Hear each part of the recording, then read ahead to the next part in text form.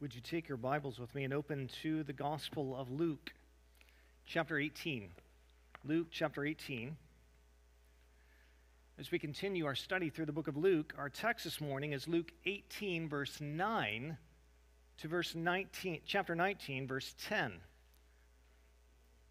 Luke 18, 9 to 19:10.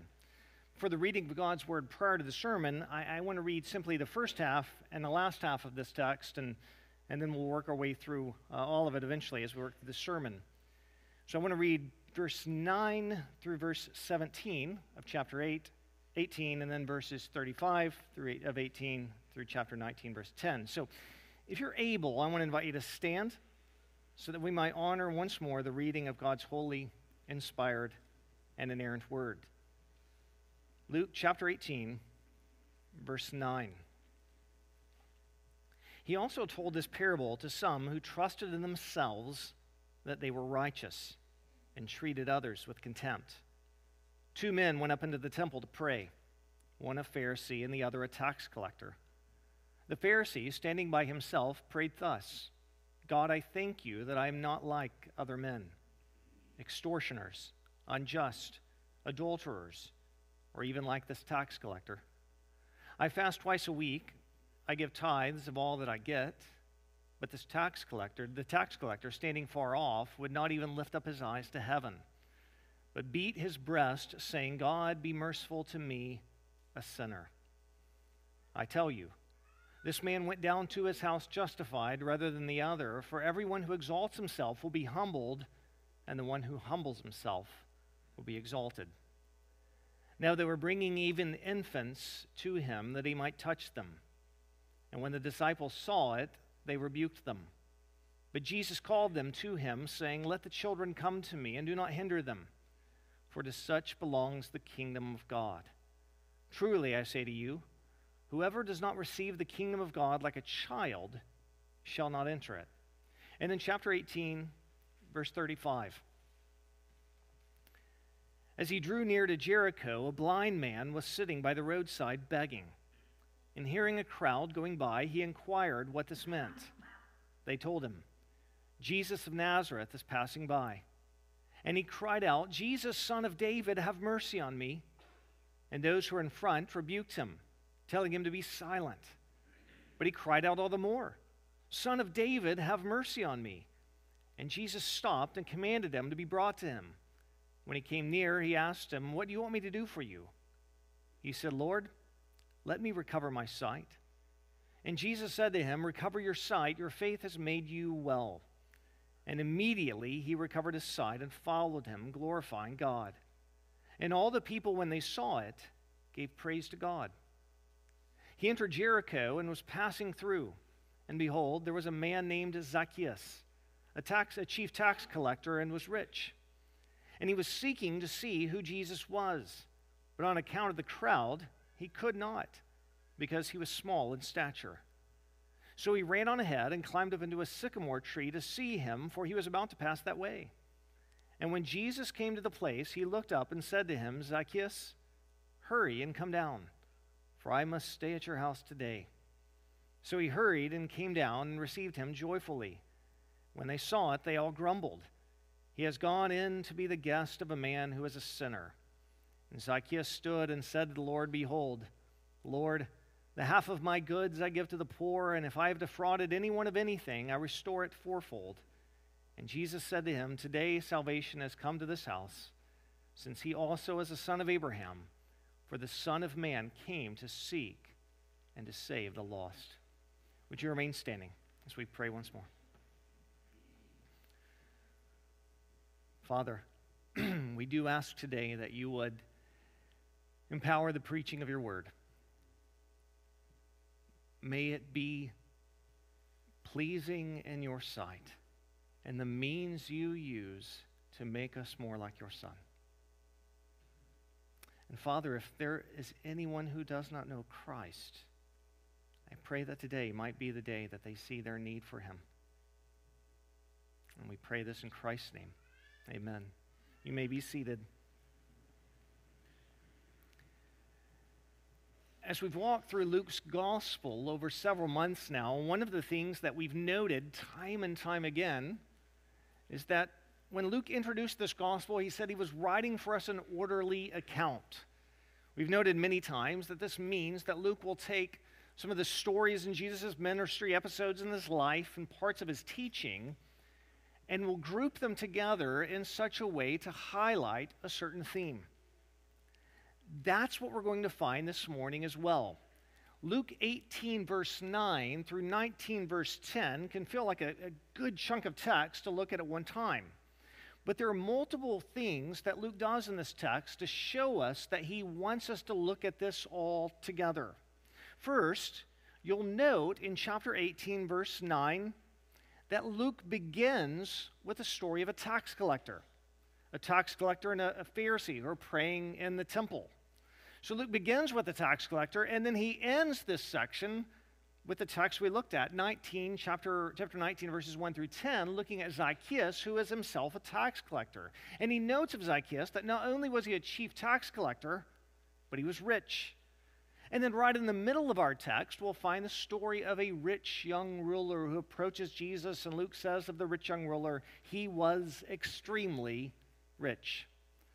So Luke brackets the text together with two tax collectors who would be quite wealthy, and in the middle gives us a wealthy man. But that's not the only way that he pieces all of this together. One of the things we've also noted in Luke's gospel is that he uses contrasts. For example, we find in Luke's gospel that it is the centurion who exercises great faith, greater than all in Israel, something that we would not expect. It's the Samaritan who shows mercy to the man on the roadside instead of the religious elites of Israel. It is the older brother who has seemed to do pretty well, who finds himself distanced from his father, while it is the prodigal son who is restored and redeemed. It's the rich man who finds himself dying and then going to a place of torment, while it is Lazarus, the man who was poor and begged and had dogs lick his sores, who finds himself in paradise. One of the things that Luke does is he provides these contrasts along the way so that we might see clearly the point he's making. Something like a jeweler does when he puts his jewelry against a black backdrop so that the diamonds, the jewelry might be highlighted against that dark backdrop. That's what Luke does in this text. He provides for us contrasts. We see the two tax collectors, individuals we would not expect, actually come to find reconciliation with Christ, while the Pharisee, someone that we might look highly upon if we were in that culture, remains distant. Or we find children and blind men are able to be brought to Jesus, while the wealthy man, who would have been admired, is turned away. Again, Luke provides not only this section bracketed by tax collectors, but throughout these contrasts. Well, if that is the case, if we're then supposed to see Luke 18:9 through 19:10 as one section he's holding together around a theme, what is that theme? What does Luke want us to see? And I think what he wants us to see are the requirements for those who would enter the kingdom of God. Requirements for those who enter the kingdom of God. Now, when I say that, I understand that that's not the way that we talk. We don't talk about entering the kingdom of God. We've recommended several people for membership this morning. They're going to share their testimonies tonight. I doubt any of them, if they wrote down what they want to share, wrote down, let me share with you how I entered the kingdom of God. We don't talk like that, but Jesus does. Look at chapter 18, verse 17, for example. Jesus, after having children and infants brought to him, he says, "Truly I say to you, whoever does not receive the kingdom of God like a child shall not enter it." So Jesus is very open about using this vernacular, this language, entering the kingdom of God. Well, what does it mean? What's he talking about? How can we understand it? Well, there's something nice that happens for us in this text. Imagine what happens in this text. I think we can imagine in real life. Imagine that somebody were coming up to the church, perhaps the guy that inspects our elevators periodically, and he walks into the office, and he were to say to us, "Lee, is the deacon who oversees your building, is he around?" I might answer, you're looking for a maintenance man. One of the other pastors might walk out the door and say, who are we looking for? And I might say, he's looking for Ryan Cowley. Well, there, we've just said the deacon who oversees the building, the maintenance man, and Ryan Cowley. But although we're using 3 different references, we know that we're all talking about the same person. And the fact that we're using those 3 references is helping us understand better who he is. Ryan Cowley is our maintenance man and the deacon who oversees the building. Well, thankfully, we find that that same kind of conversation happens in this text. And when it happens, it helps us understand what is meant by entering the kingdom of God. So, for example, in chapter 18, verse 18, a ruler comes to Jesus and asks Jesus, "Good teacher, what must I do to inherit eternal life?" And notice what Jesus says. Jesus answers him, and we go through it all. And then Jesus says, after the rich young ruler then is turned away, Jesus says in verse 24, Jesus, seeing that he became sad, said, "How difficult is it for those who have wealth to enter the kingdom of God?" The man has asked the question, how shall I inherit eternal life? Jesus says, how difficult is it for him to enter the kingdom of God? The disciples then respond to verse 26, those who heard it, then who can be saved? In other words, inheriting eternal life, entering the kingdom of God, and being saved are all terms that refer to the same reality. The vernacular we most often use of those 3 is being saved. So we will give testimony tonight. Somebody might say, I was saved when I was this many years old and first professed faith in Christ. But we also could say, I inherit eternal life, or I've entered the kingdom of God. There are 3 ways of speaking about the same thing that stress different facets of what it means to know Christ. We are saved from God's wrath. We live forever with him. We live under his reign as our king. And so really then, this text is just answering for us, what are the requirements for those who would inherit eternal life? What are the requirements for those who would be saved? What are the requirements for those who would enter the kingdom of God? And our first thought when we hear that idea might be, well, we know these things. It may be to say, listen, if most of us are believers, and I trust that we are, then asking what are the requirements to be saved are going over things that we all already know. And that may be true. Let me give you then a few reasons why I think it's helpful. Besides the fact that this is the Word of God and we just work through it, understanding that God is wiser than we are. A few reasons is helpful for us, even if we're believers, to reflect on requirements to inherit eternal life. One is that we never move on from these things in the Christian life. We are saved by repenting of our sins and placing our faith in Jesus Christ. But don't think that once you have repented and believed, you move on from repenting and believing. The whole of the Christian life is continually repenting and looking to the sufficiency of Christ. A second reason is by going over these requirements of what it means for someone to be saved, what's required of someone to be saved, it helps us understand how to pray for those whom we're evangelizing. Perhaps your unbelieving neighbor, as you pray for them, one of the things you can do is reflect back on Luke 18:9 through 19:10 and remember these requirements and pray that these things would be true in your unbelieving neighbor or friend. A third reason. We've said this many times, but it bears repeating again. Anything that we find ourselves assuming in one generation can easily be lost in the next.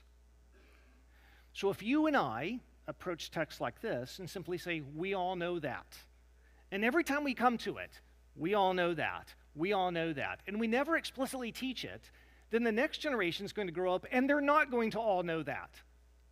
And this is why we find ourselves again and again and again going over even basic things that it feels like everyone knows. And then finally, a fourth reason, there's some of you here who don't know Christ. You've never placed your faith in Christ. You are still in your sins under the wrath of God. And the things that I'm telling you today are things that need to be present in your life so that you might know Christ and enter his kingdom and have eternal life and be saved. What then are these things? I'm going to name 5 of them this morning, but I'll go quickly. Number 1, we must know we need mercy. We must know that we need mercy.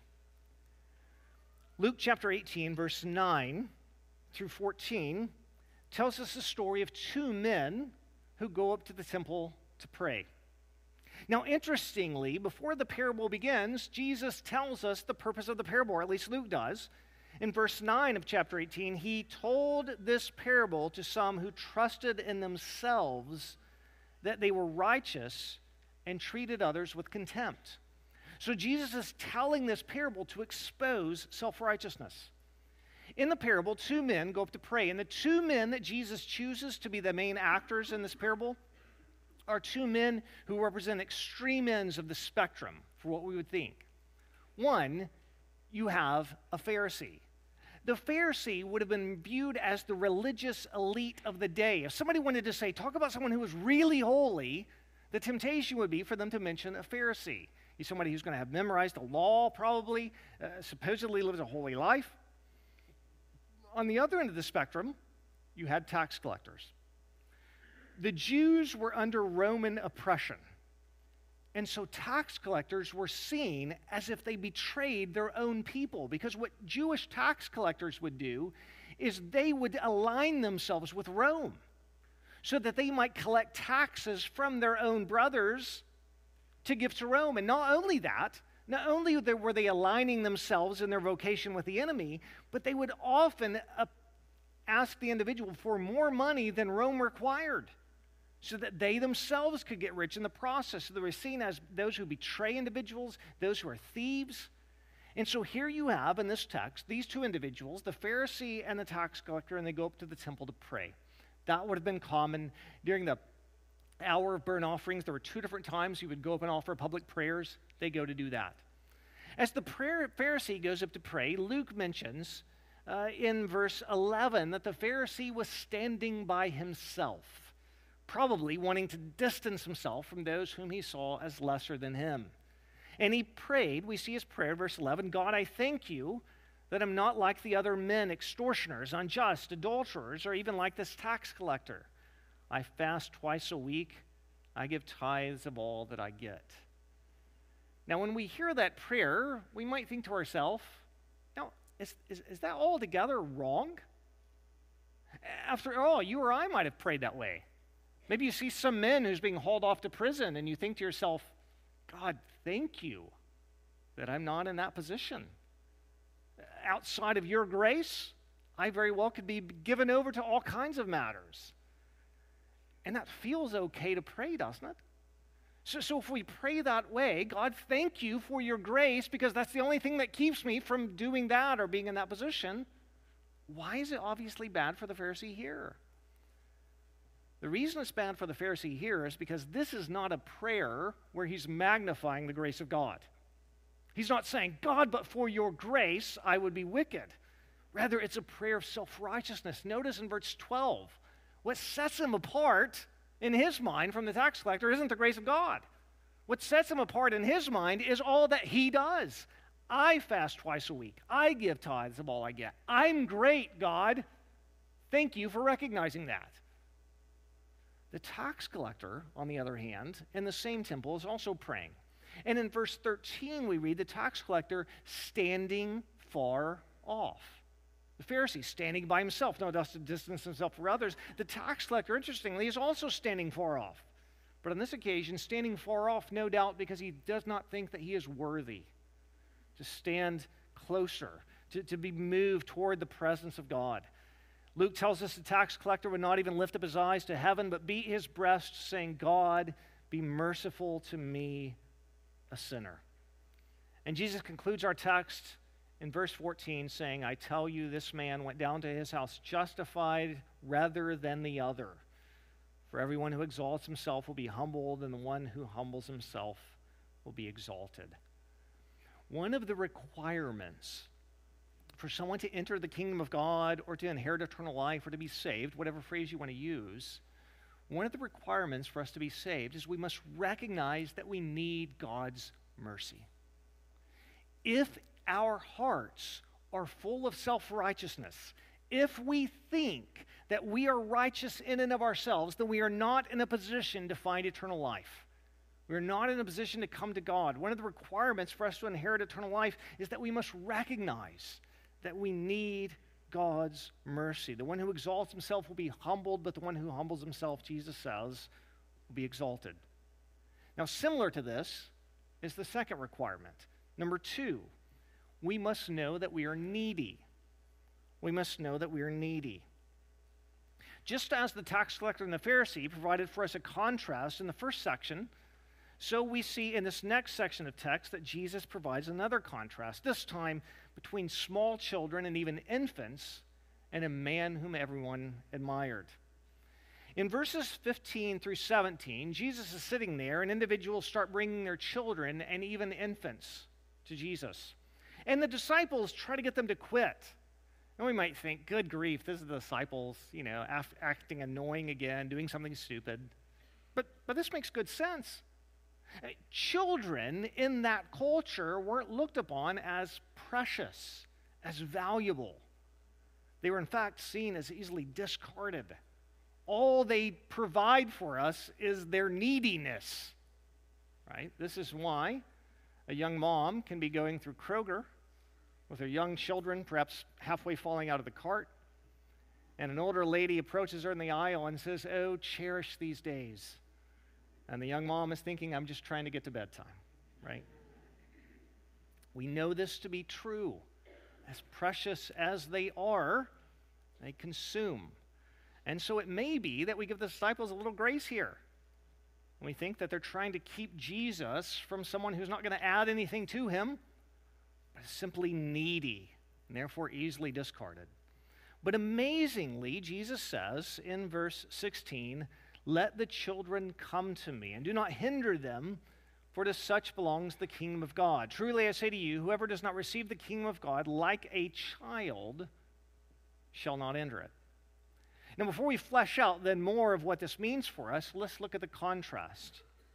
The contrast that Luke provides for us is found in verse 18 through verse 30 as we look at the rich young ruler. The text begins, verse 18, "And a ruler asked him, 'Good teacher, what must I do to inherit eternal life?'" Jesus' first answer is one that's a bit surprising to us. And Jesus said to him, "Why do you call me good? No one is good except God alone." When we first read that, we might think that Jesus is trying to correct his view of himself, right? That Jesus is saying, "I'm not good. Don't think I'm good. Only God is good." That's not what Jesus is doing. If Jesus wanted to correct him and say, "I'm not good like you think I'm good," Jesus easily could have said, "I'm a sinner." But he wasn't a sinner, and what he was doing here wasn't correcting the man. Jesus is making this point, I think, to the man. You call me good, and only God is good. So if you see something in me that makes you understand that I'm good, bring it on home. Right? Dwell on this for a bit. Think about it. If I'm good and only God is good, then you need to recognize that standing in front of you is not a mere teacher, but it's God the Son. And as such, Jesus sets up this whole encounter by picturing himself as one whom the rich young ruler should devote his life to. If standing in front of you is the God-man, God the Son, the Messiah, Jesus Christ, then the rich young ruler should approach Jesus understanding, you are worth everything to me. I would give up anything simply to know you. And so this is how the conversation begins, with Jesus saying you need to recognize and bring this on home. But Jesus then goes on to answer his question in verse 20. You know the commandments. Do not commit adultery, do not murder, do not steal, do not bear false witness, honor your father and mother. Just says if you want to know what you have to do to merit eternal life, just perfectly keep the commandments.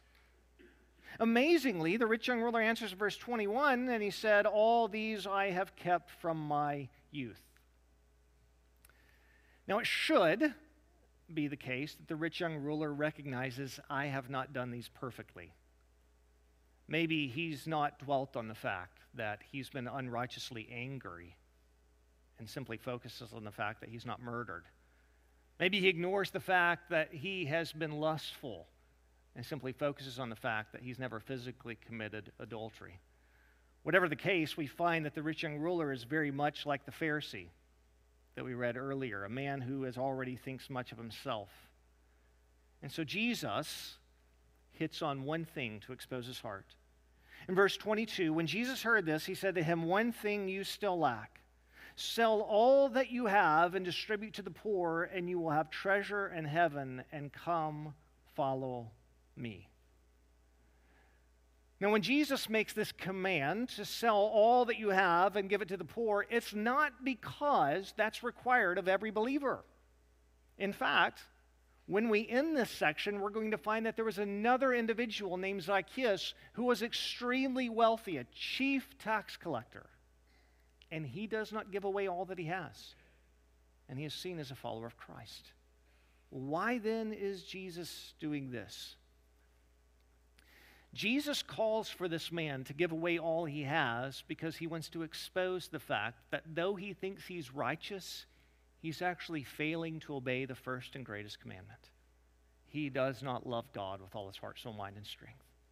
He's not willing to give away all to follow Christ. And so we find then in verse 23, when the rich young ruler heard these things, he became very sad, for he was extremely rich.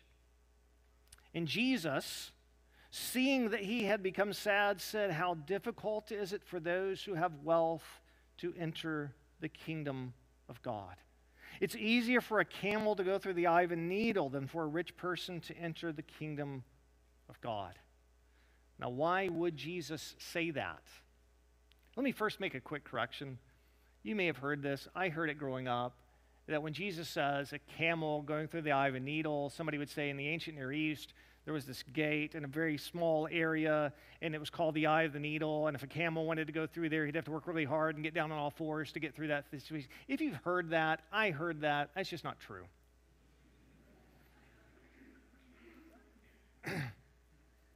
If you thought that were true, then what Jesus would be saying is, it's really hard, but possible. And that's going to make it really hard to read Jesus' next statement, verse 27, when he says, what is impossible with man? No, you know what he means? He means a camel going through the eye of a needle. Impossible. Why does he speak that way? Well, because what wealth does, it's not as if no individual, we're going to see this, it's not as if no individual has wealth could ever inherit eternal life. We're going to read Jesus' response to that in a second. But the reason Jesus says that is because what wealth does for us is wealth says to us, you have all that you need. If I could say to you, all the money you can dream of, you have it, then all of a sudden, all these elements of anxiety in your life over, I'm going to need this, pay for a car, pay for the kids to go to college, pay for this, all that goes out the door, doesn't it? And all of a sudden, you might have this idea, I no longer have need. I'm not needy. But this is one of the requirements for us to come to Christ, that we must understand that we desperately need Him, that we can't bring anything to the table of what we need. Now, this statement, that it's easier for a camel to go through the eye of a needle than those who have wealth to inherit the kingdom of God, leads the disciples to ask Jesus in verse 26, when they heard it, then who can be saved? Their thought was, if you have wealth, you're blessed of God. So if even those who are blessed can't inherit eternal life, what's the hope for anybody? Of course, Jesus answers in verse 27, what is impossible with man is possible with God. This is to say, every time someone inherits eternal life, a miracle of God has happened. God has done something that man cannot do for himself. On our own, you know what our default position is? It is to think that we are enough. Or minimally, it is to think if we recognize that we're not enough, that the hope lies within us doing more. But we're always looking to ourselves for self-sufficiency before God. And therefore, with anyone has eyes that are open to the fact that they are needy, it is because the Spirit of God is doing a miracle among them, doing a miracle in their hearts. This leads Peter then to make the obvious observation. When Jesus says you have to leave everything and follow me, Peter says we've done that. Verse 28. Peter says, see, we've left our homes and followed you.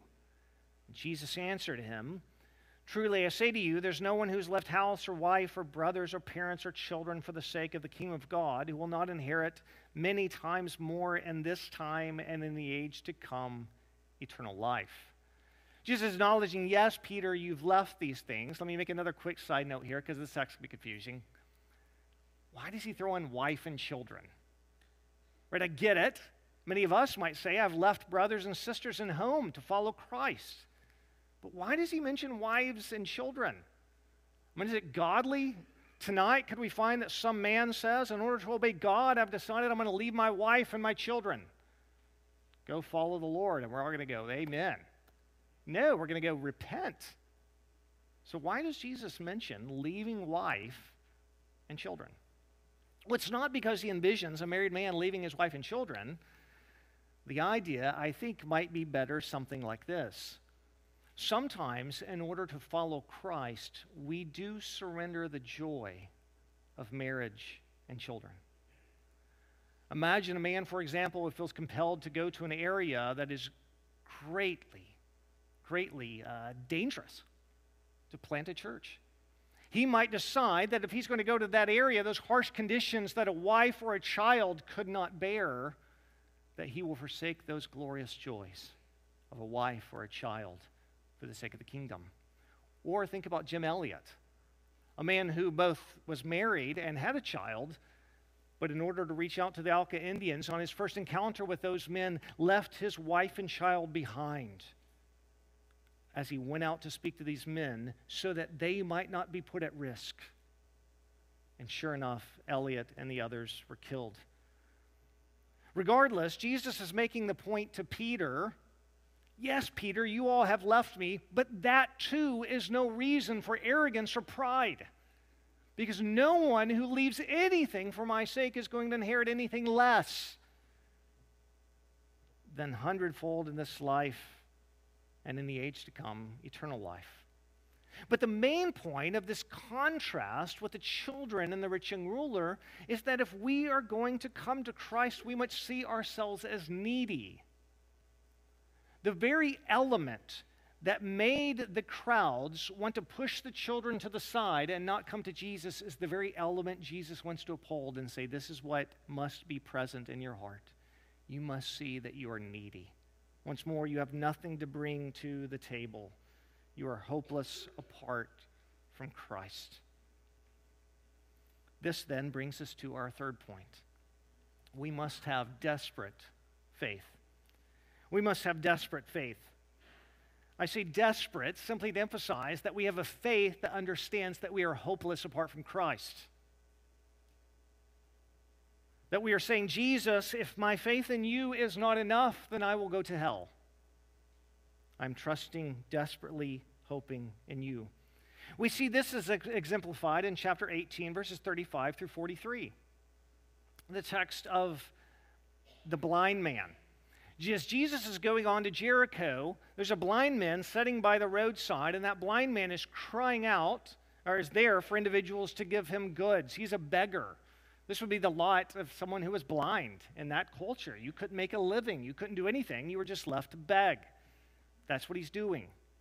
Well, as this blind man is there by the roadside begging, all of a sudden he hears the crowds, he hears noise going on, and he inquires as to what's going on.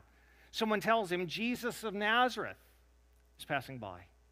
When he hears that, he cries out in verse 36, Jesus, son of David, have mercy on me. And those who are around him answer him the same way that the crowds did the children. Be silent. Right? Get back.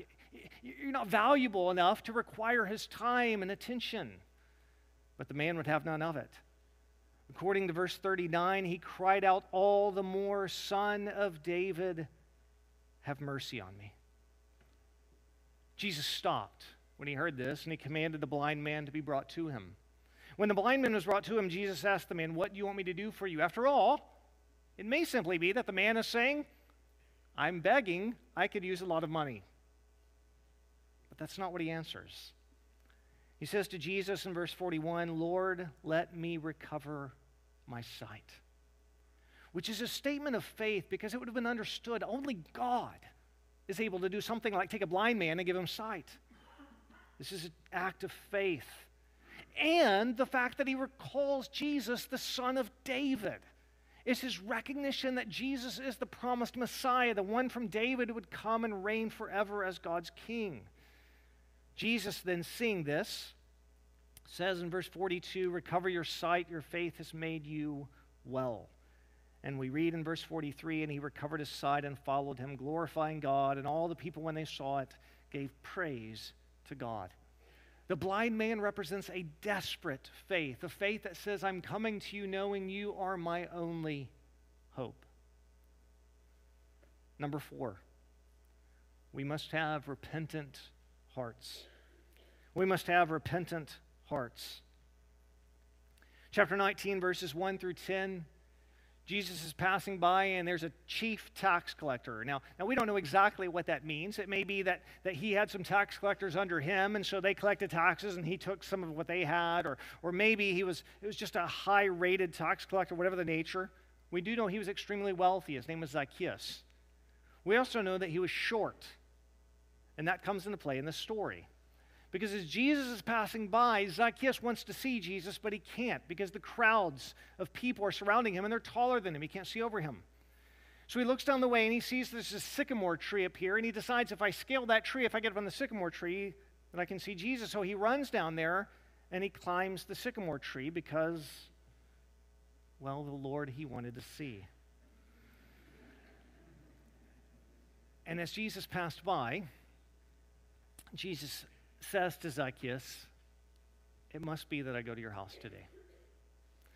Zacchaeus indeed comes down from the tree. They go to his house. The crowds get upset. The self-righteous people get upset because they know Zacchaeus is a tax collector. Why in the world is Jesus in his house? But it's soon made clear Jesus isn't in his house merely to fellowship with a tax collector. He's there to bring Zacchaeus to repentance, because it's exactly what happens. In chapter 19, verse 8, Zacchaeus stood and said to the Lord, behold, Lord, the half of my goods I give to the poor. And if I have defrauded anyone of anything, I restore it fourfold. This is what repentance looks like. Zacchaeus says, not only do I want to turn away from doing the wrong I've done, but I want to make it right. And Jesus answers him in verse 9. Jesus said to him, today salvation has come to this house, since he also is the son of Abraham. For the Son of Man came to seek and to save the lost. The reason Jesus makes that final statement is because of those crowds who were judging him. Why in the world would you go into the house of a tax collector? Because I'm going to save sinners. And those who recognize their own sin are the only people who are going to find eternal life. Zacchaeus recognized his own sin, and that's why he was repentant. What then does it look like? What's required of us to find eternal life, to be saved, to enter the kingdom of God? It requires that we know that we need mercy, that we see ourselves as needy, that we have a faith, that we place our faith in Christ, a desperate faith that says, you're my only hope, that we have repentant hearts. But there's one other note here. Point 5, we must follow Jesus in his path to glory. We must follow Jesus in his path to glory. Now, you may note that one section of our text I've skipped over, and that's 18, verses 31 through 34. In some ways, the text feels out of place. Luke brackets this together. We have stories of contrast, but right in the middle of it, Jesus foretells of his death. Chapter 18, verse 31. And taking the 12, he said to them, see, we are going up to Jerusalem, and everything that's written about the Son of Man by the prophets will be accomplished. For he will be delivered over to the Gentiles, and will be mocked and shamefully treated and spit upon. And after flogging him, they will kill him. And on the third day he will rise. But they understood none of these things. This saying was hidden from them, and they did not grasp what he said. Jesus lays out for the third time in Luke's gospel what's going to happen to him. He lays out his redeeming work. He's going to go to Jerusalem. He's going to be beaten. He's going to be flogged. He's going to suffer. He's going to die. He's going to be buried. And on the third day, he's going to rise from the grave. This is our hope for salvation. This is the gospel. This is what we must believe. The one whom we must trust in for eternal life is the one who gave his life and was raised from the dead. But interestingly, Jesus lays this out as the path to glory. That is, before he is raised and ascends to the Father's right hand and reigns in glory, he must first be flogged and beaten and suffer and die. And amazingly, Luke tells us in verse 34, the disciples understood none of that. I mean, why, humanly speaking, would they not get this? How can it be even clearer than saying, they will kill me? We get what that means, right? It seems, humanly speaking, the reason they struggled with this is because it's hard to have a category for a Messiah, God's promised king, who would reign forever, dying.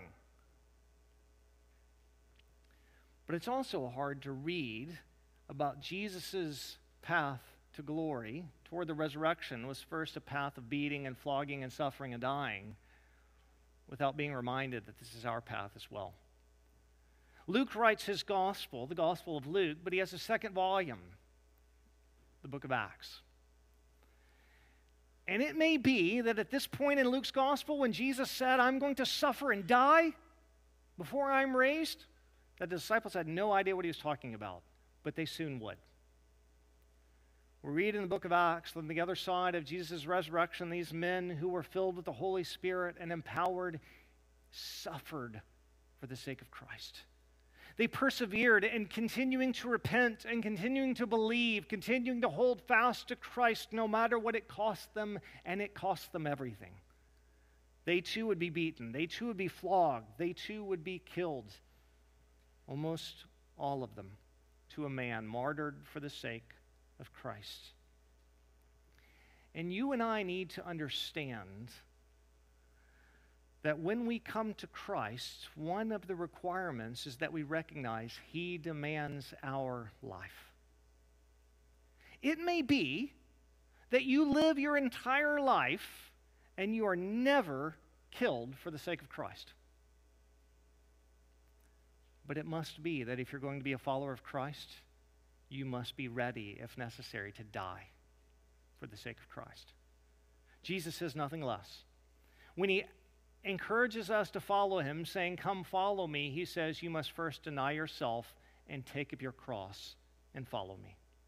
The path that Jesus took to glory, the path he took to the resurrection, is the same path he asks us to follow him on as well. And so for you and me, if we're going to be followers of Christ, demands nothing less than us that we repent and believe, and that we continue to repent and we continue to believe, we continue to confess Christ as our Lord, no matter what happens. If we lose our job, if we lose our income, if we lose our lives, this is what Christ has called us to. Luke 18, verse 9 through 19, verse 10. Answers for us this question: what are the requirements for someone who would have eternal life? We must see ourselves in need of mercy. We must see ourselves as needy. We then must place our faith in Jesus Christ, recognizing he is our only hope. We must repent of our sins, turning away from all our self-reliance and our rebellion against him, willing to look to him only as our hope. And then we live a life continuing to repent, continuing to believe, persevering in the faith. If you're not a believer this morning, I want to plead with you to repent of your sins and place your faith in Christ this morning. And if your response is, I don't think I need him, then we're going to pray, and I would encourage you to pray. God, show me my needy heart. Show me I need mercy, because that's required for you to enter the kingdom of God. If you are a believer this morning, these elements that we've looked at, we never turn away from. We live every day of our lives knowing that we need his mercy, that we're needy, trusting in him, repenting of our sins, and walking the path of following Christ, no matter what it costs us. And so this morning is going to be another opportunity for us to confess our faith in Christ, to confess that we're willing to follow the one who said, "Take up your cross and follow me." We're going to testify to that together this morning by coming to the table. The way we're going to come is we're going to have a moment of silence. That's going to let the musicians get in place, pastors get up front, and then I'm going to pray. After I'm through praying, each row will dismiss to the outside of the row, the first, followed by the second, followed by the third, so on and so forth. The rows will come from the outside, come around, and you'll find a stack of 2 cups. You'll pick up one stack of 2 cups. The top one has juice, the bottom one has bread. You'll then return to your seat to the inside of the row. And then once we've all received the juice and the bread, we'll eat together and we'll drink together. A reminder to us that God has not simply saved you or me, but has saved his bride. And that when he comes back, we'll go to meet him together as his people. So if you're a believer this morning, in good standing with a gospel-preaching church, you profess your faith in Christ, we want to invite you to join us this morning as we come to the table. But first, let's take a moment of silence as we prepare to come this morning.